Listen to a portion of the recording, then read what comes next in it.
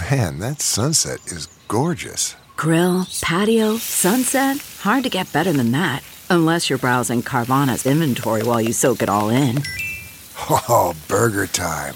So sit back, get comfortable. Carvana's got thousands of cars under $20,000 just waiting for you. I could stay here forever. Carvana, where car buying meets comfort meets convenience. Download the app or visit Carvana.com today. Okay, picture this. It's Friday afternoon when a thought hits you. I can spend another weekend doing the same old whatever, or I can hop into my all-new Hyundai Santa Fe and hit the road. With available H-Track all-wheel drive and 3-row seating, my whole family can head deep into the wild. Conquer the weekend in the all-new Hyundai Santa Fe. Visit HyundaiUSA.com or call 562-314-4603 for more details. Hyundai, there's joy in every journey. Don't touch that dial. You're tuned in to the Dread Podcast Network. Welcome to Development Hell.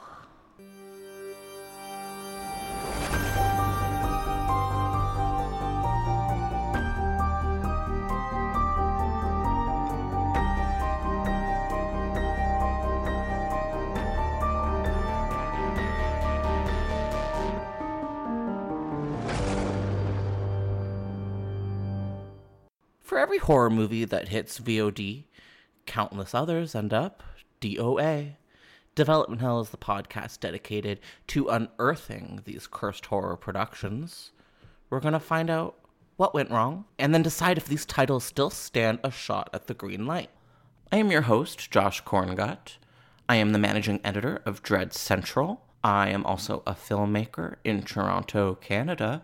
This podcast is a proud member of the Dread Podcast Network.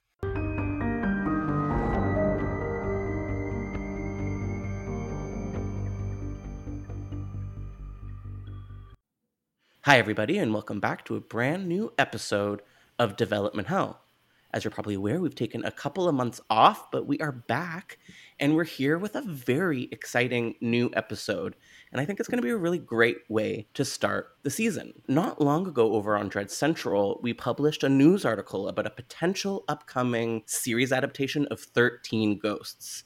And everyone seemed to freak out. Everyone was really excited about it, and this article went super viral, and Yahoo picked it up, and all of these other outlets got in on it, and I was just really psyched when the creators behind this pitch for the 13 Ghosts the series checked in and said, hey, do we want to chat on the podcast? So today I am joined by creators Aaron McLane, Ashley Robinson, and Patrick Mediate. Great, I'm so excited you guys are joining me for an episode of Development Hell today, and I'm really psyched to sort of pick your brains about your pitch for a 13 Ghosts series and to talk about this franchise in total, because I don't know if you're all aware, I am a huge 13 Ghosts nerd.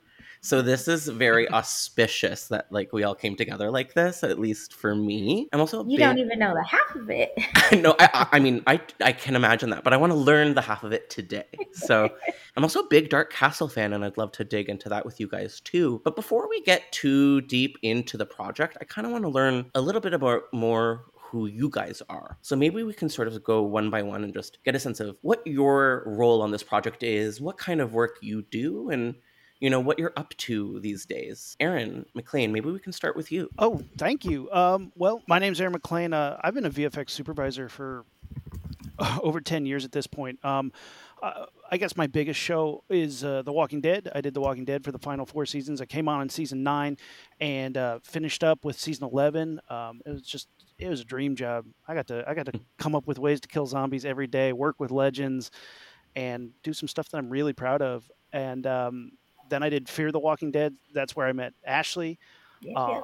Pat and I went to college together, actually. I went to Emerson College, and we were friends then. We worked on some projects together, and I love visual effects, but I'm also a huge practical effects nerd. I love the old school stuff, and my approach to digital effects is from the basis of a good foundation in practical. So it's if you have something good that's real, we can make it look better with digital enhancements. Like, make that your icing, not your cake. And a lot of times that's the best approach, is find out where you can fill in the gaps, because we still just all love that 80s horror vibe. And Yeah. when I met Ashley at a Visual Effects Society / Women in Film event, um, we were on the show together, but like we didn't know each other yet. It had been like 2 weeks in to the project, and we were like, oh, just chit chatting, and she brought up that she loves 13 Ghosts. I was like, 13 Ghosts is rad. And she's like, I want to make it a TV show. I was like, who you have writing it? And she's like, nobody. I was like, you do now. You do now. And called up Pat that night at 11 o'clock at night. And I was just like, dude, we got to do this. We got to do this. And I believe my response was, hell yes. Yeah. I mean, that's how it started. But I've been doing. I worked on Scream, MTV Scream TV series. I was the VFX supervisor for that. Nice. I did Ghosted. I've done Vampire Diaries. I've done I've been doing genre and industry stuff for over 10 years now, since I got out here. So it's it's a dream job, and a project like this is just the dream type of project. But Pat and we've been writing together for a while now, and we just want to get out there and help tell stories the way we see them needing to be told, and tell them in a way that we'd want to watch. Are you responsible for the boyfriend getting sawed in half in the Scream TV show? Was that you?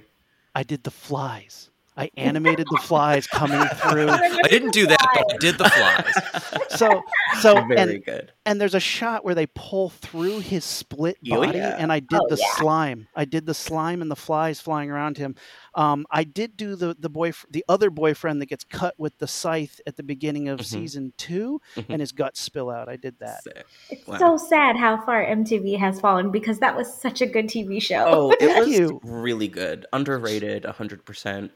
So when he shows up as a ghost and his head splits open, I did that. That was one of my first CG shots I ever did for a television show. Like 100%, like built the body and the head flipping open. It was really cool. So before Aaron was, let me just preface this. Before Aaron was the star VFX dude that he is, and where he is now, he started in his humble beginnings, like he said, with us at Emerson College.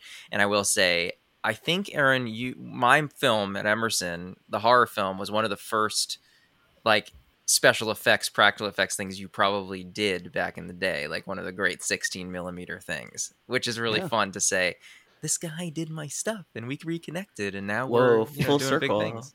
Full circle. I love that. Full Very circle. Cool. And Ashley Robinson, how about you? Like, where'd you get your start? So I started making films in high school. I'm one of the kiddos that have actually wanted to do this for all of my life, and people have been supporting me throughout ever since. Got to go to film school at UT, which shout out to the UTLA program. It's a fantastic program if you're a filmmaker, and UT really does support young filmmakers in a way that is great for someone who can afford red cameras and students can't. But I went to LA for a bit, came back to Texas, and got on some work out here in Austin, and then Fear the Walking Dead came in. My first interview was with Gail Ann Hurd. Did not know it was her I was interviewing with until I walked into the office, and she kind of changed my life. And if you don't know anything about that woman, she's a badass, has done everything. And it's kind of cool that my tutelage for producing was under her, kind of umbrella. And I also had to serve as a second assistant for Michael E. Satrazemis. I'm directing my first round of shorts this summer because I got the bug, if we can make enough money. And I was on Fear when it came to Texas, got to move up in the ranks. Got to work as a story producer, a creative producer, which I absolutely love. And I mean, shout out to Savannah Women in Film and Television, because it's actually the reason why this whole thing is coming together. Because as Aaron mentioned, we had just met on set since we moved to Savannah from Austin. So I was just getting to know people and new folks. And Aaron actually came in a little later because we had someone else working on. And I just noticed him, said hi. We just got to chatting, and we actually started talking about this. And quite honestly, the way that this kind of folded together, it's like I met these dudes in, a tree house when we're 8 years old. And we've been telling stories together ever since. It is Ashley, tell him what you called us. You coined the three of us, the we're the Ghostbusters. The Ghostbusters. I Ghostbusters. love Yeah. that. I feel like it's so crazy how we came together, and immediately, like, our first meeting to talk about this, I think it was like 3 or 4 hours long. Oh, Um, easily. Yeah. and it was the first time I actually met Patrick. This was like the second long conversation with Aaron. We're all major fans of 13 Ghosts. And it just came together so symbiotically. I mean, it could be Venom and that guy he overtook one time. I love that. Okay, and Patrick, why don't you give us a little bit of an introduction to who you are? Sure. Yeah, I come from the producing world. So I've been a producer or in the producing development space for 15 years plus. I actually did some Broadway for a while, some commercial content, all of that stuff. So that's kind of my like bread and butter. And I actually was able to get my Producers Guild card a few years ago. It was probably 4 years ago now. So I've been in the guild for a while. I've always been also a big horror nut, so I've always try to find a way to put my producing, prowess in my horror obsession together, right? So, I mean, I was introduced to 13 Ghosts by my father as a kid, the original 13 Ghosts, and it just scared me to death at the time. It was one of those movies that really impacted me. So, throughout my life, it always sort of was this guide for me, the 13 Ghost universe. And it is very strange that this kind of came about, because I really thought, like I said, I thought this was very much fate driven, that this happened then and everybody got together, and I happened to know Aaron. It all came together. The universe was conspiring. So, going from producing horror lover to, screenwriter, and then Aaron and I got together, like he said. We formed our production company, Primordial Pictures, to tell incredible stories from the conception of an idea, right, from that birth of an idea through through cementing it and then making it grow into something that's like extraordinary, right? And then we formed that, and then we started writing scripts together. And we partnered, and then Ashley joined the gang, and we became the Ghostbusters. The end. And that's how all the great things happened. That's So yeah, Aaron and I again had been working together for years before this. We had penned some features, some shorts. We had gotten some things into pre-development stages, buzzy stages, and this was our opportunity to add another leg to the tripod and really go for it and do something really big. My first question is going to go back to you, Patrick, and it's, a lot of people might not even be aware that there was an original film. Do you want to like maybe give our audience just a little bit of information on like what that film was like and how maybe it compares to the remake? Yeah, absolutely. So the original film was a William Castle film, so hence Dark Castle, right? You've got the name in the production company name. William Castle was a bit of I guess the word of sort of a huckster, or like he really loved the gimmick, right? In film specifically, and that comes through just a little bit, going to the future in those early 2000s films like House on Haunted Hill and the Dark Castle films, where there are characters that actually embody who William Castle was. In speaking with Dark Castle and Ethan Irwin over there, it was very much evident that the character that's the head honcho guy that gets everyone into the house in the House on Haunted Hill remake was William Castle. So if you've seen the House on Haunted Hill remake, that's pretty much what like William Castle's persona was. He was sort of like a carnival guy who liked to get people into the films and then shock them, right, with something big. So the original 13 Ghosts, black and white film, 60s, he used that gimmick within the film to make it stand out. So in the film, it's very much like the remake in ways, because you've got the family and then they're falling on hard times and they inherit the home.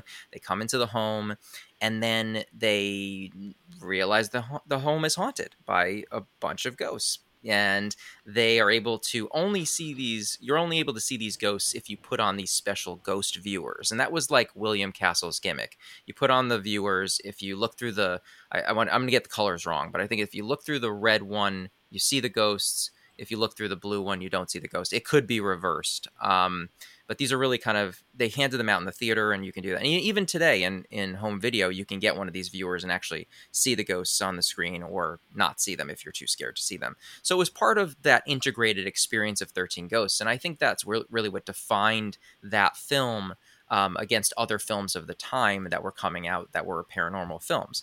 That was like the defining moment. So you've got that, and then you've got the remake all the years later, where they kind of did away with the gimmick as a audience participation thing, and then included the gimmick in the goggles that are used throughout, where they can see the ghosts if they put the goggles on, and then if they take the goggles off, they can't see the ghosts. So it kind of goes with the audience POV in that way, but minus the gimmick. I think I've explained sort of like the through line there. And while I'm on that topic, just to key it up, and we'll get back to it, is that gimmick that William Castle originally used, we proposed that for the new series, which I'm sure we'll get into, but that's kind of the through line of that evolution in our mind, at least. Yeah, I'm really excited to talk about that part of it. And for now, Ashley, I'm going to jump to you. In your words, like, what is this franchise about? Like, what about this franchise, makes you excited? I think just thinking back to when I first saw the remake, because I saw the remake before the original, what really grabbed me is the aesthetic of the ghosts. I was so enraptured by how meticulously they looked and how scary they were and frightening that I just wanted to learn more. I don't know how many times I burned through that DVD watching the featurettes on each of them, but it had to at least been over 10 times. And I think that's what's the appeal for the remake, especially for right now when we're mining through all this IP from the early 2000s for stories they want to tell again. The idea for this, I approached it with Aaron, was because I had just watched the 2022 version of Hellraiser, and it just, like, maybe the story wasn't as strong as I wanted it to be, but it looked fantastic. And they really did a good job of elevating what we loved about Hellraiser and providing something new. And I think we have a really interesting opportunity to do that with this story specifically as a series. Because with the remake and the original, we just didn't get enough. Like, I wanted to learn more about the families in both universes. I wanted to learn more about how these ghosts are poltergeisting them. I want to learn more about what happened to them afterward, because we really don't get those answers in either of them. So we have a really unique opportunity to not only retell this story in a little more detailed and nuanced way, but carry it on further if we are allowed to do so. Yeah, definitely. I was obsessed with the remake when I was a kid, and I remember when the DVD came out, it was like they did a really spectacular job of sort of having each of the ghosts' stories as some of the extra features, and this like really blew the minds of me and like my whole generation. And I kind of miss when DVDs were, more creative like that. And that was always sort of in the back of my mind. But Aaron, I'm wondering, do you remember what your first encounter with this franchise was like? I saw the remake in the theater in high school, with my friends, and we all went, and I think we all just like, yeah, that was fine, that was fun, that was cool, that was exciting. I don't think it blew me away immediately, and it wasn't until college when I really started appreciating like horror. The first time I ever saw, Nightmare on Elm Street, Freddy, I was like, that's it? That's what people were scared of? What the heck? Yeah. But then, like, when I started to study film and study things, it's like, I love the camp of it. I loved how fun it was. I love the fun of being scared. I love the gimmicks that came along with it. And then in college, when you revisit, the 2001 13 Ghosts, you're like, this is so fun.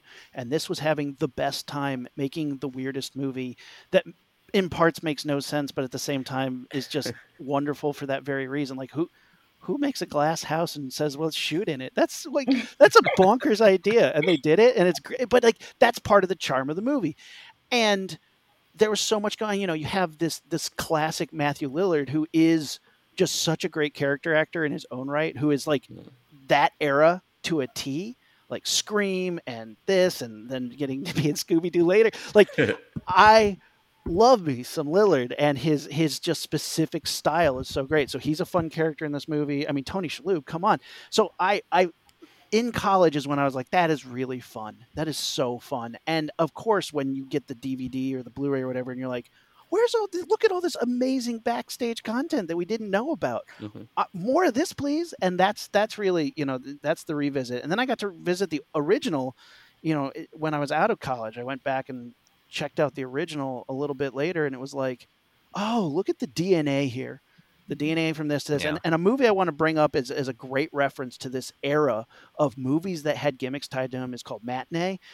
John Goodman's in it, and it is full of these gimmicks. And if you want another good movie for that, Popcorn, which is a horror movie. Mm-hmm. Popcorn is a movie where a killer goes to a horror-thon that has all these gimmicks and starts killing people with the gimmicks, which is so great. Like, it's such a great movie. Smell-o-vision like chokes you to death, and like the shocker like kills somebody. Like, it's great. It's great. Yeah, man, awesome. I haven't thought about Popcorn in a long time. It has such a good poster too. Classic. It's so good. There's some amazing characters, especially in the remake, in my opinion. I was actually just watching it today, and yeah, Matthew is so good in it. He's just like acting his ass off, and then it kind of doesn't make Shannon Elizabeth look as good next to him, but they're just all so fun to watch. Patrick, I'm wondering, like, who do you think are like the really important characters in that version, and are any of those archetypes going to transfer to your new project? So I think the better way to answer that question is who aren't represented fully enough in the remake of 13 Ghosts, right? I think the characters that are in it, right, are of course the focus is on the Tony Shalhoub character of Arthur, right? He's really the focal point. He loses, his wife to a fire. He's really sort of the main character in the film, and we follow him and his family. So they're really the main focal point of the remake. Now, I'm trying to see how not that's getting too much here, but I thought the biggest character that was unrepresented in that remake was Cyrus. I mean, Cyrus is so important to understand what Cyrus is, to me at least, and I think to Aaron and Ashley as well. Obviously, we teamed up to do this, but that he is represented, and we understand, like, how did he do what he did, right? Why, and what inspired him to build this Basilius machine and build this, compound, and why did he do it? How did he figure out how to do it? What was his inspirations? So I think, like, he to me is the heart and soul of the picture of the series, and we so much so that we wrote the pitch deck in the voice of Cyrus. So we decided to cleverly pitch it in making that a journal. So the deck was Cyrus's journal, and it outlined all of the different ins and outs of the story through his journal exposition, which was really fun, and Dark Castle really got a kick out of as well. But I think the answer to your question would be that, and I definitely think Cyrus is underrepresented, and we're going to fix that in the series. Yeah, what a fun character. When you said Cyrus, they can't see us on the podcast, but everyone was just nodding, like, yep, that's the one. Every single person, and everybody I think is asking the same things. Where did he get this idea? What inspired him to do this? And unfortunately, unfortunately for the film, for the remake, but fortunately for us, the remake has a lot of unanswered questions. But in those unanswered questions, it provided the ideas for the series, which is obviously more long form. You can delve in a bit more, but if we didn't have those unanswered questions, we wouldn't be able to create something fresh, I think, in the series, Definitely. Which was a lot of fun for us. And it may just be because I'm gay, but I choose to believe that Cyrus is queer coded to some degree, because he's like has that kind of specific gay evil that I just love so much. You know what I mean? Kind of like F. Murray Abraham was definitely playing it up. Definitely. So something that's on my mind, because I just this is something that I think about all the time, is the ghosts themselves. They're so fascinating. The archetypes here are so cool, and I just want to have playing cards of all of them. And I kind of want to go through them quickly, but I'm curious for all of you, who's your favorite of the 13 Ghosts, at least from the remake? Can we dig into that? Do you like guys need a little bit to think, or can we jump into I kind of it? know mine. Aaron, why don't you I kick it got off? I see got some mine. nods. Can I kick it off if that's Yeah. okay? Yeah. Yeah. My favorite is the jackal. Like he's an arresting visual. Like you got the cage on the head with the broken out front and the straight jacket that's all mangled out, and that is, I mean, it's from an era of just sheer torture, and it's terrifying. And his look is terrifying, and the design is great, and that still like some of the images of the jackal is like that's haunting to this day. It's scary. It's so scary, It's so and scary. the jackal was really underused in the movie. He popped up and was terrifying and certainly had some great scares, but like because you only have an hour to tell that story, like all those ghosts at the end of the day are like none of them really had they were interchangeable to an extent. They're there for a scare and then it's over. But Mhm. but the visuals I think they provide are always fantastic. Jackal definitely was my What favorite. they describe him as like the harbinger of hell's winter or something gorgeous like that, and Yeah. that's some Game of Thrones stuff that I love. I- Wait, Aaron, do you know like who is the jackal? Like, do you have any of the like DVD background info for us? Here's what I got. Yeah, we did some into the DVD research. I have a whole like website that Mhm. had like their The fandom their- It's like website? a mental institution fire or something, wasn't it? Yeah. He like That's he got burned in an institution and locked up, and then he got the whole institution burned down, and he was in there. I didn't realize it was Yeah. a guy. I didn't pick up on gender from His the name jackal. was, I forget his name, what they named him, but Let's see. The Take your time. I'm the psyched. jackal, the ghost of Ryan Coon, and Ryan Coon, that's right. and the 11th Right. ghost featured in the Black Zodiac. Born to a prostitute at some point in the year 1887, grew up to develop a sick, insatiable, and uncontrollable taste for women. As a result, he became a wild and cunning predator, attacking and doing bad things, murdering strays and prostitutes in the dead of night like a wild animal. Seeking treatment, he committed himself to Bournewood Asylum, where he eventually went There it is. insane. He scratched at his cell's wall so violently that his fingernails were torn off completely, making his hands claw-like. When Ryan attacked a nurse, the doctors decided to put him in a straitjacket and tightened it whenever he acted out, contorting his limbs horribly. However, Ryan gnawed through it, so the doctors locked Ryan's head in a cage. And they locked him in a dark basement cell where he grew to hate any human contact. You know, horrible, horrible, horrible stuff. Fire breaks out, asylum burns Fire. down. There it Everyone else but him escapes. Wow. Of course. And That was Dun, a dun, great dun. performance. Okay, Aaron, I request that you keep that page up so that when we give us our answers, you can act out those ones as well, if that's okay with done you. and done. Please Deal. do that. Please do that. Hold That's him what I to need. that, please. Yeah, yeah. Okay, Ashley, I'm very curious who you are drawn to from this deck. Okay, so this is very morbid. When I watched this movie for the first time, I was also learning about the numerous amount of lynchings in America, which as a teenage Black person, probably not the best Saturday night activities to go about. So for me, when I was watching the featurette, the obvious one that scared me the most was the Hammer, who was, this huge Black guy who had nails all through his body. And in the featurette, I remember specifically, they were like, he wasn't a bad guy, but he was accused of theft by a white man. And this is what they did to him. And also, they murdered his family. And learning about that and just learning about Mississippi, just specifically Mississippi, kind of freaked me out for a few weeks. Because it's like, how far off from history is that? It's not that far off. Mhm. So, like, physically, I feel like he was one of the most like defined ghosts. I know that also in the featurette they talked about how long that the actor was in the chair for that one, because it's just so iconic. Like, it's beautifully well crafted makeup effects art, along with visual effects work to make him look so domineering and scary. But then his backstory was even scarier to me. So that's the one that stuck with me the longest, to be honest. Yeah, he was featured predominantly a great ghost. I am curious, Arian, what they describe his backstory as. George Action. George Markley was an honest, hardworking blacksmith until a racist man named Nathan wrongfully accused George of theft and threatened Nathan. to banish him from the town they lived in.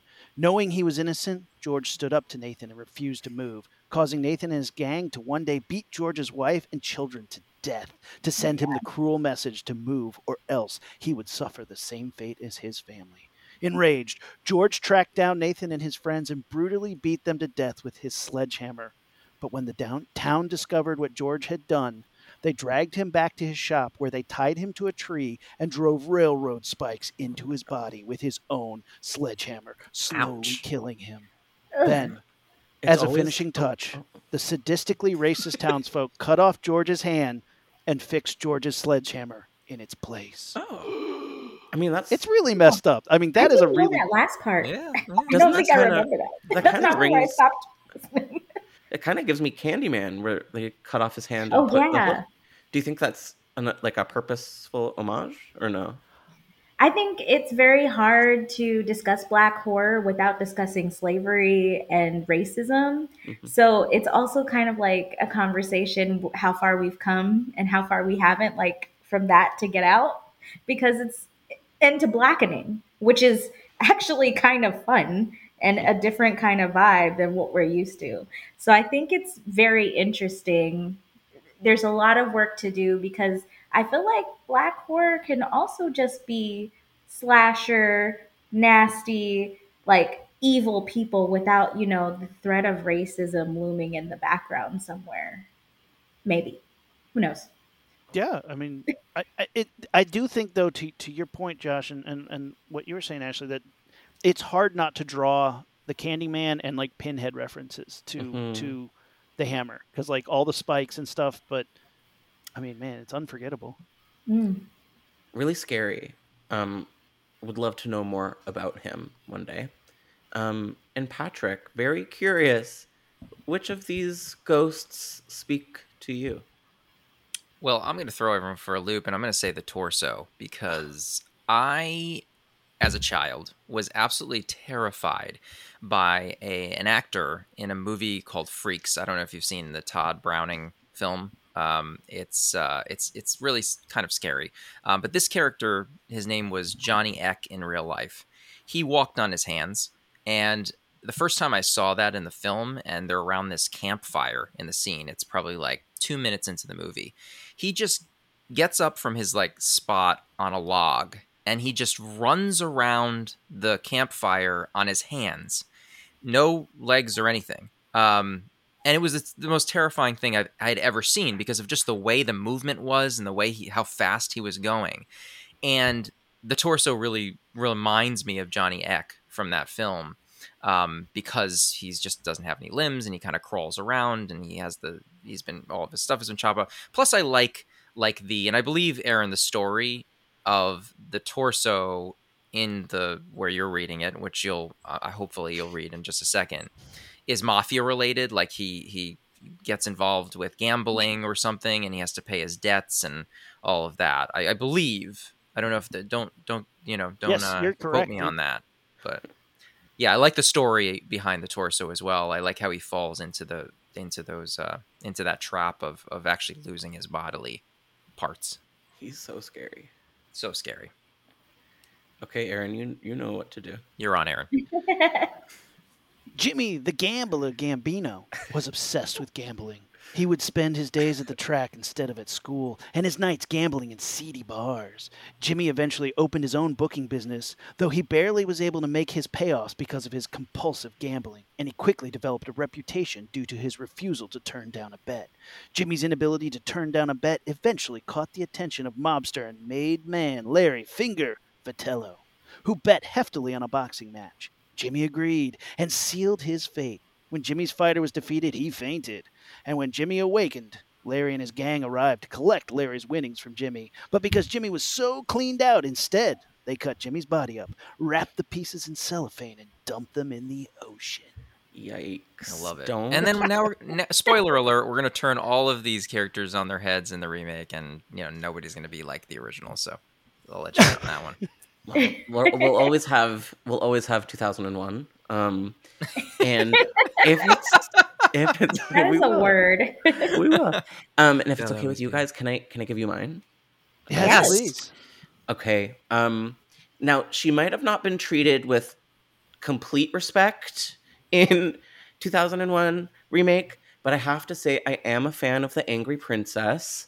Good one. Fascinated by her, you know, gay icon. She's a diva. I want to know why she's doing what she's doing. She probably could have been treated with a little bit more dignity, but the fact that she wasn't is fascinating as well. And she has some like really like moody scenes. Like the scene between her and Shannon Elizabeth is Oh my gosh. crazy. It A still really good creeps one. me out to this day. Like when Yeah. she's splashing the water on her face Yeah. and she's kind of like, why are you doing that? Yeah, That's she gross. seems scared. She seems like she's the only one that kind of like seems vulnerable sometimes. And I thought that was kind of cool. And she's just the best. So Good Something choice. I wanted to say about that is it is super wild when you have somebody who, she's naked in the entire movie, which to most humans is an incredibly vulnerable state. It's at the base level, you have no armor, anything could affect you, and it's very vulnerable. But she's so aggressive and violent, and mhm. that's such a strange twist on that something. So we see it, as an audience, you see it, and that kind of bizarre dichotomy of aggression while still being so vulnerable is scary. I mean, Yeah, that's it's why it cool. works. And we don't have enough like iconic like lady monsters or like lady villains. Like very few of them, in fact. Yeah. So I'm drawn to them whenever we get them. Yeah, I feel like the lady monsters were really, when we think about the 2001 version, we just don't, we get her, but that's because her tits are out. And 100%, yes. we don't get really much. If we get, the bound woman shaking a lot, which I thought was interesting, She and was then we maybe cool. see the mother a few I was gonna times. say Mother Erasure because she's scary.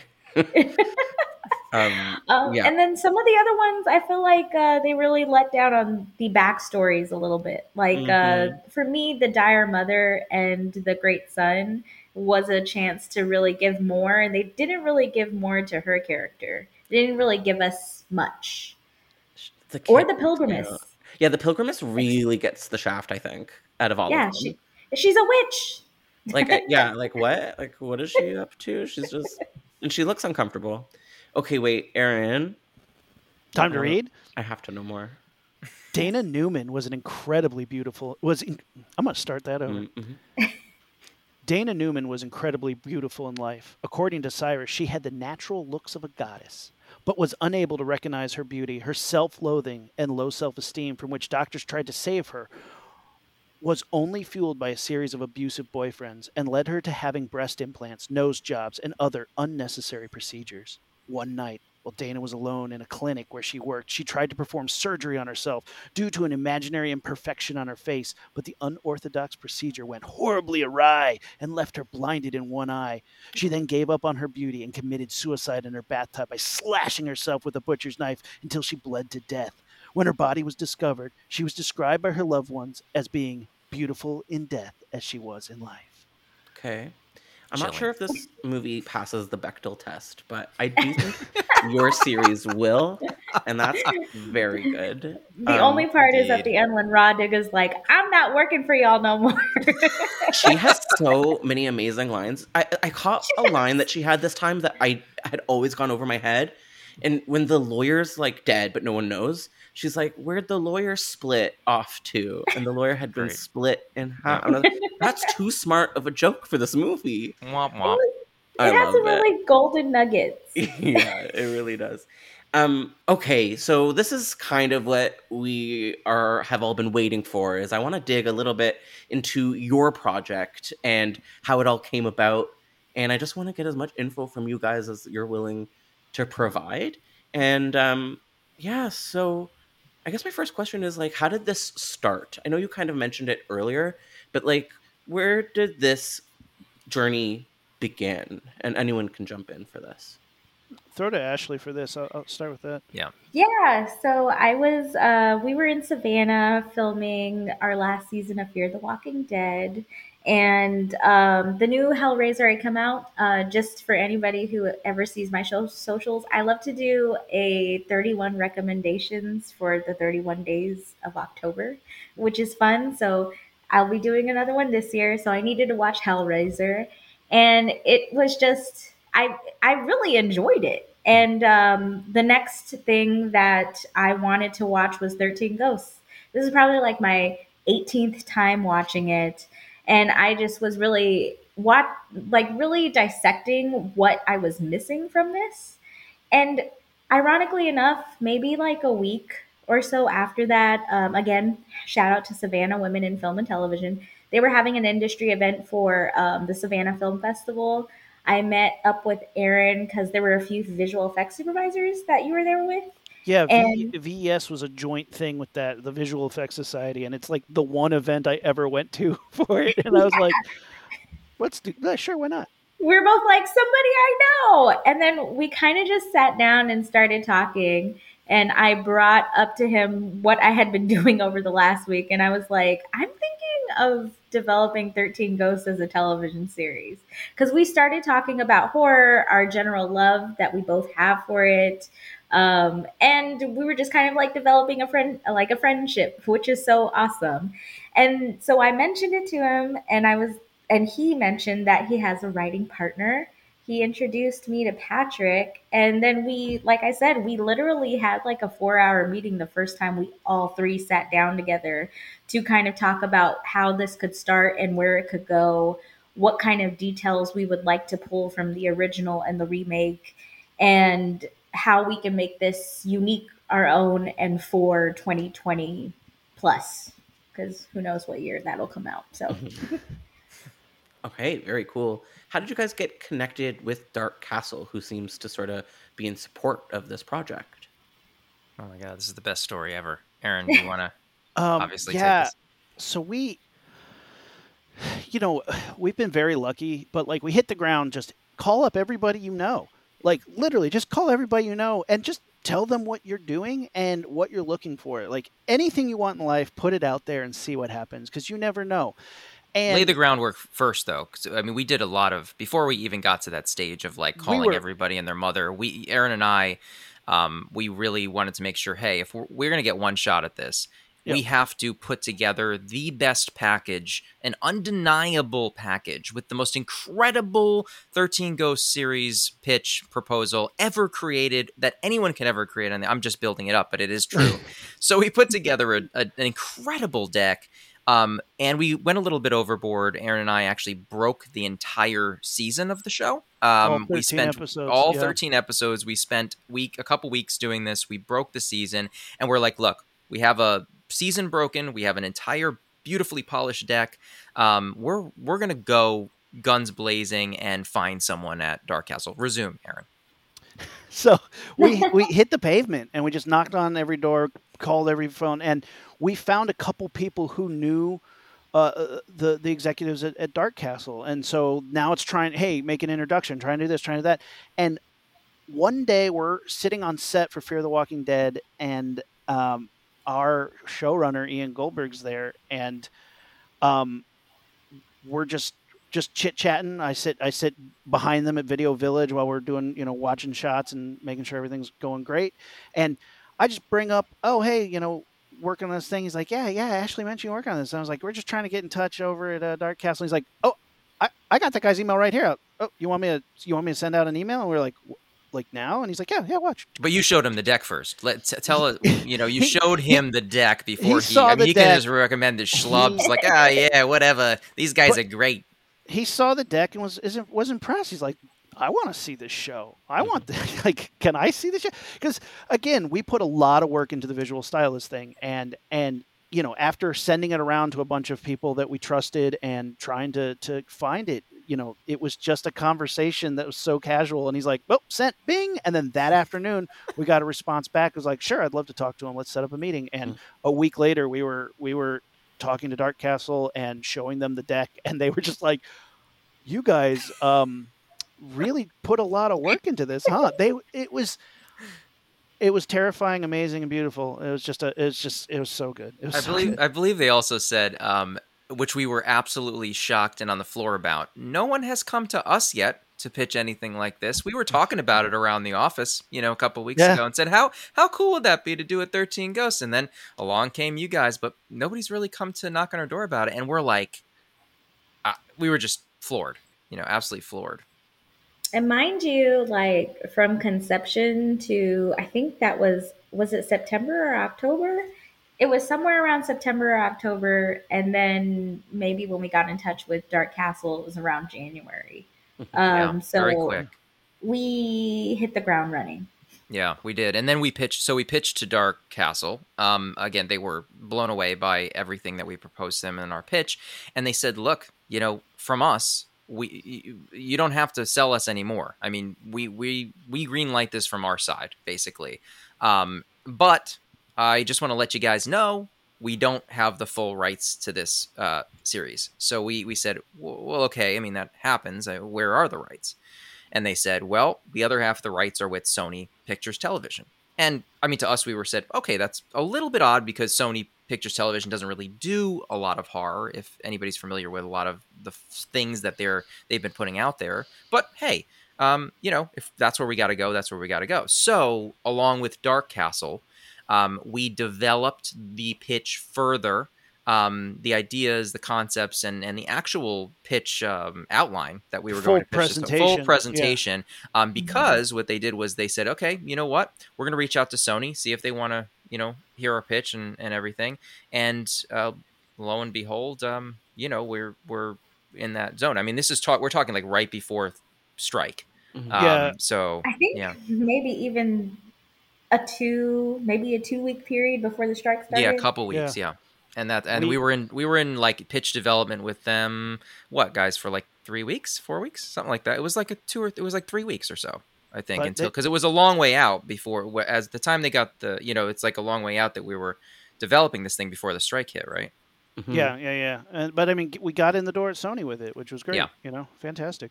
Well, I think you made a smart choice because yes, things have sort of paused because of the strike, and then you came to Dread Central and you offered this amazing exclusive to us that we were very excited to take on, not knowing exactly what the public response was going to be.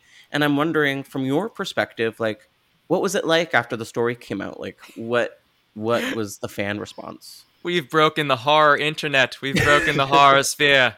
It's going crazy. Yeah, that's pretty much what it was. I mean, we saw the Dread Central article post, and then it completely blew up, and we saw our names and our collaboration and our slides all over the horror publications, and it was absolutely wild. And not only did we see them all out, in the public, but we decided, hey, like, we're going to look at the comments, see what people are saying, and thousands upon hundreds of thousands of comments from horror fans, from 13 Ghost fans, from fans that don't even know or like horror, were saying, I absolutely want to see something like this. And not just a 13 Ghost series. They were all excited because I think this was stirring in the ether, right? Everybody kind of wanted this 13 Ghost series, which kind of emerged. Not only did they want the series, but they liked this concept. They saw our slides that you shared with them, and they were drawn to the way it was presented. They said, this isn't just about having a remake of something or a series. This is the way to do it, and we really like the way you're going to go about doing it, and we're behind you. So right now the whole horror sphere is sort of like has our back, which is really great.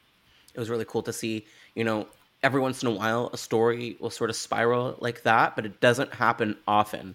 So I was really psyched to see it, but I guess ultimately not surprised because this lends itself to a series so well, and people love this story. Like, fans just can't get enough of it, and I think you guys are really, really onto something.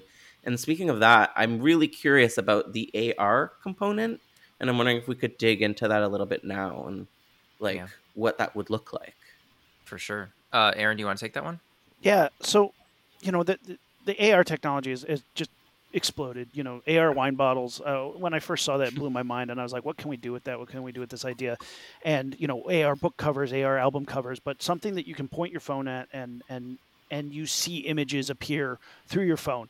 And in the realm of William Castle, that is so right up that alley. That is so right up in that world. And the development of it would be, there's a lot to figure out what form that takes. But in my mind, it's an AR component that by looking at your TV, you get extra pieces to the story. And then when you can then use that app to go out in your house and see ghosts. And there are apps that are like this, but this would be tailored to this genre, to this brand, and just be a really fun way to include the audience in on just a classic gimmick. And that's exactly what it is. It's like the fun and the presentation and the William Castle like legacy continues of let's have fun with the movies, guys. Like it doesn't have to be sit here and watch. You can be involved. You can be a part of it. It's a showman thing. And I think there's just a huge room for this to be developed. And we have the technology. Let's just figure out how to do something really fun and cool with it.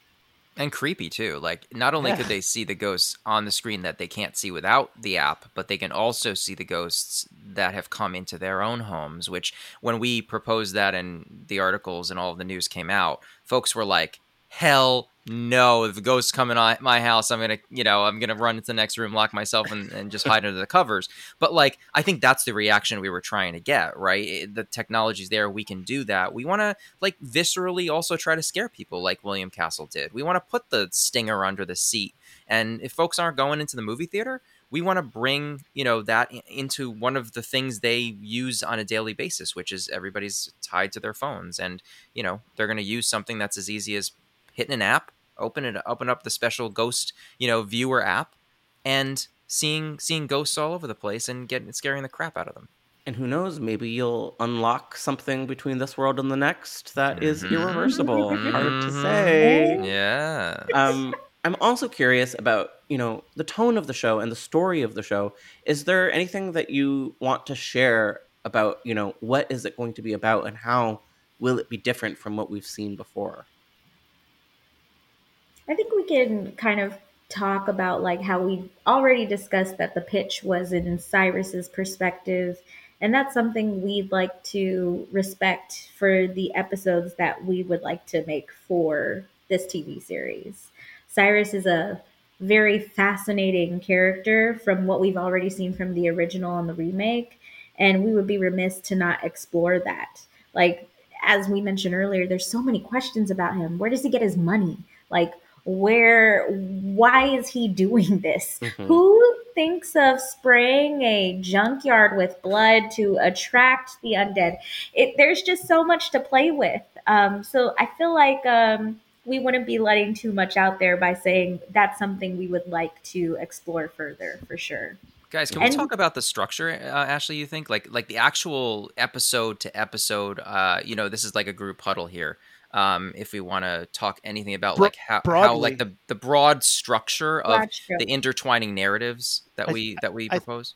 I think especially mentioning, again, this is on a timeout. I think especially mentioning that we do delve in, every episode focuses on a ghost. I think that's a really important thing to bring up. Yeah, and as we shared, that's kind of around now, is that each ghost is tied to like a cultural reference of ghosts in cultures, right? So we embrace the different lore of different cultures and tie the ghosts to that lore, which is already out there. But as far as the structure of each episode, we wanted to do something a little bit more unconventional, which we discussed with Dark Castle initially, and they're like, yeah, we're totally on board with this. This is really cool. At first they were like, okay, explain this to us a little bit more about how this is going to work and each thing is going to interact. But essentially we have parallel narratives that explore Cyrus's journey. They explore, each episode a ghost. I don't want to go too much into the ghosts and such. And then the family. So you've got the three narrative through lines, and then each of those narrative through lines will intertwine with one another and they will connect with one another in absolutely, actually, profound ways. That's all I can explain. That's how I can explain it, right, Aaron? It's kind of like Yeah. a little bit mind blowing how things intersect in kind of like a way that like a film like Crash would intercept, or a film that like where things are going on in different places, but like everything influences the other thing and kind of trickles down, and there's reverberations and causal effect sort of situations. But like that's the general structure that we propose that's sort of riding right now. That's really getting a lot of steam. I And don't know when if you you look at saw, like but how, go uh-huh. ahead, sorry. I was just saying, I saw multiple fans saying that you should do 13 seasons and then everyone gets their own season. And I said, Wish, do God, I it. wish they would like there was Someone give else Do said enough that it. to money. me, and I'm like, Sure, that's a lot. We've That is we've a got that lot. many American the Horror Stories. longest the longest show to ever play on Yeah. Netflix. Yeah. What were you going to say, Aaron? I wanted to say also, like, though we are sort of expanding on all these ideas, one of the things that's really key to this is taking some of these cool ideas, like the Zodiac, the Dark Zodiac, and the Basilius Machine, and expanding on that mythology, like making it into real mythology that works in the universe that we're creating. Like that's a big idea, because in the 2001 movie, they're like, Dark Zodiac, and you're like, what is that? And they're like, don't ask, And just then there's a machine, It's so and cool. It just we're not going to is. talk about anything more about the machine. Designed by the devil and powered by the dead. It's so cool.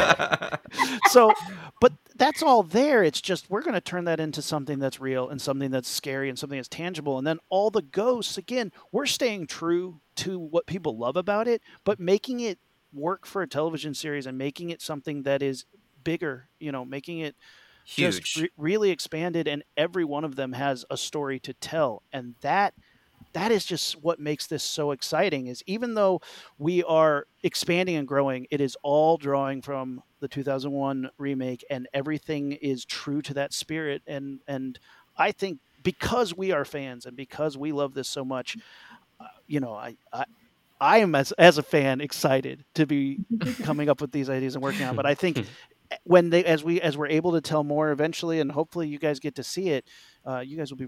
I think the fans will be really excited and really like yes, this is what needed to happen. That's awesome. Oh, Yeah, and at the definitely. end of the series, I think audiences will say, will say we went on a epic journey. I mean, on an epic scale in the scope of like, and to compare this to a classic like David Lean film, but in the scope of a Lawrence of Arabia, or a movie that sends you on a journey, an epic journey where you start in one place and then by the end you're like, wow, I really took a ride. I really got to know these characters. I really, I took a trip, and I'm at the end of this trip, and I feel like I've just ridden the roller coaster, right? And I feel like I've traveled the earth, right, and back. So I think audiences will take away this epic feel from when that final episode ends, and then also, your little spoiler, we want to sort of try to wait. Hey, how can we continue the story after the first season? Because you always got to have a hook for an afterlife, Okay, you beat me to the punch. That's where I was going to land. So I'm glad to hear that that's in the cards. You guys, this was such a fascinating conversation. I feel so lucky that I got to bring you guys on today. So thank you so much. And before I go, I'm just wondering if we could just hear maybe where we can find you online if you're willing to be found. And maybe we can start with you, Ashley.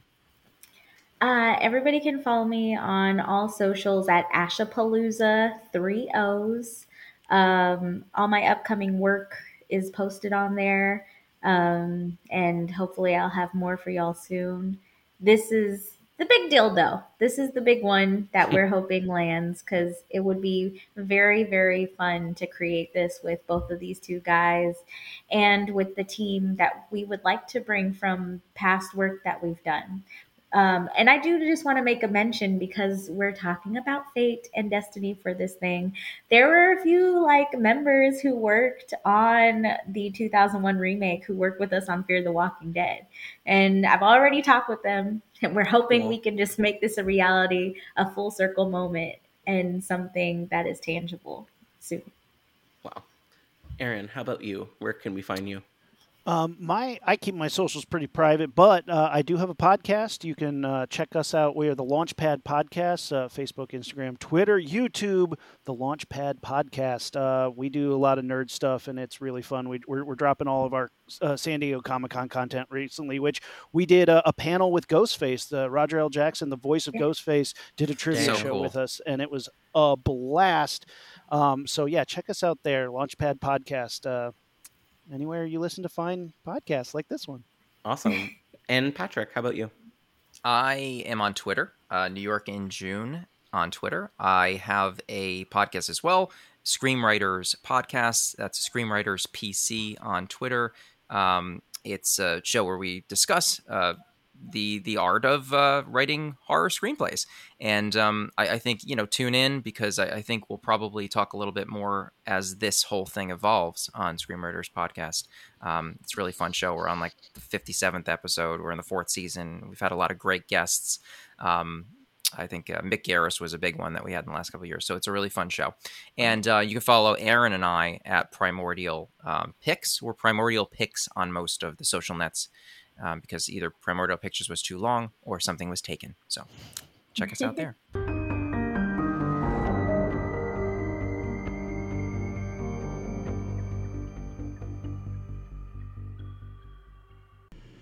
Thank you so much for listening to Development Hell. If you enjoy this podcast, then please do us a major favor of leaving us 5 stars and writing a positive review. It really makes all the difference in the world. We'll see you next week with a brand new episode of Development Hell. Thank you for listening to the Dread Podcast Network.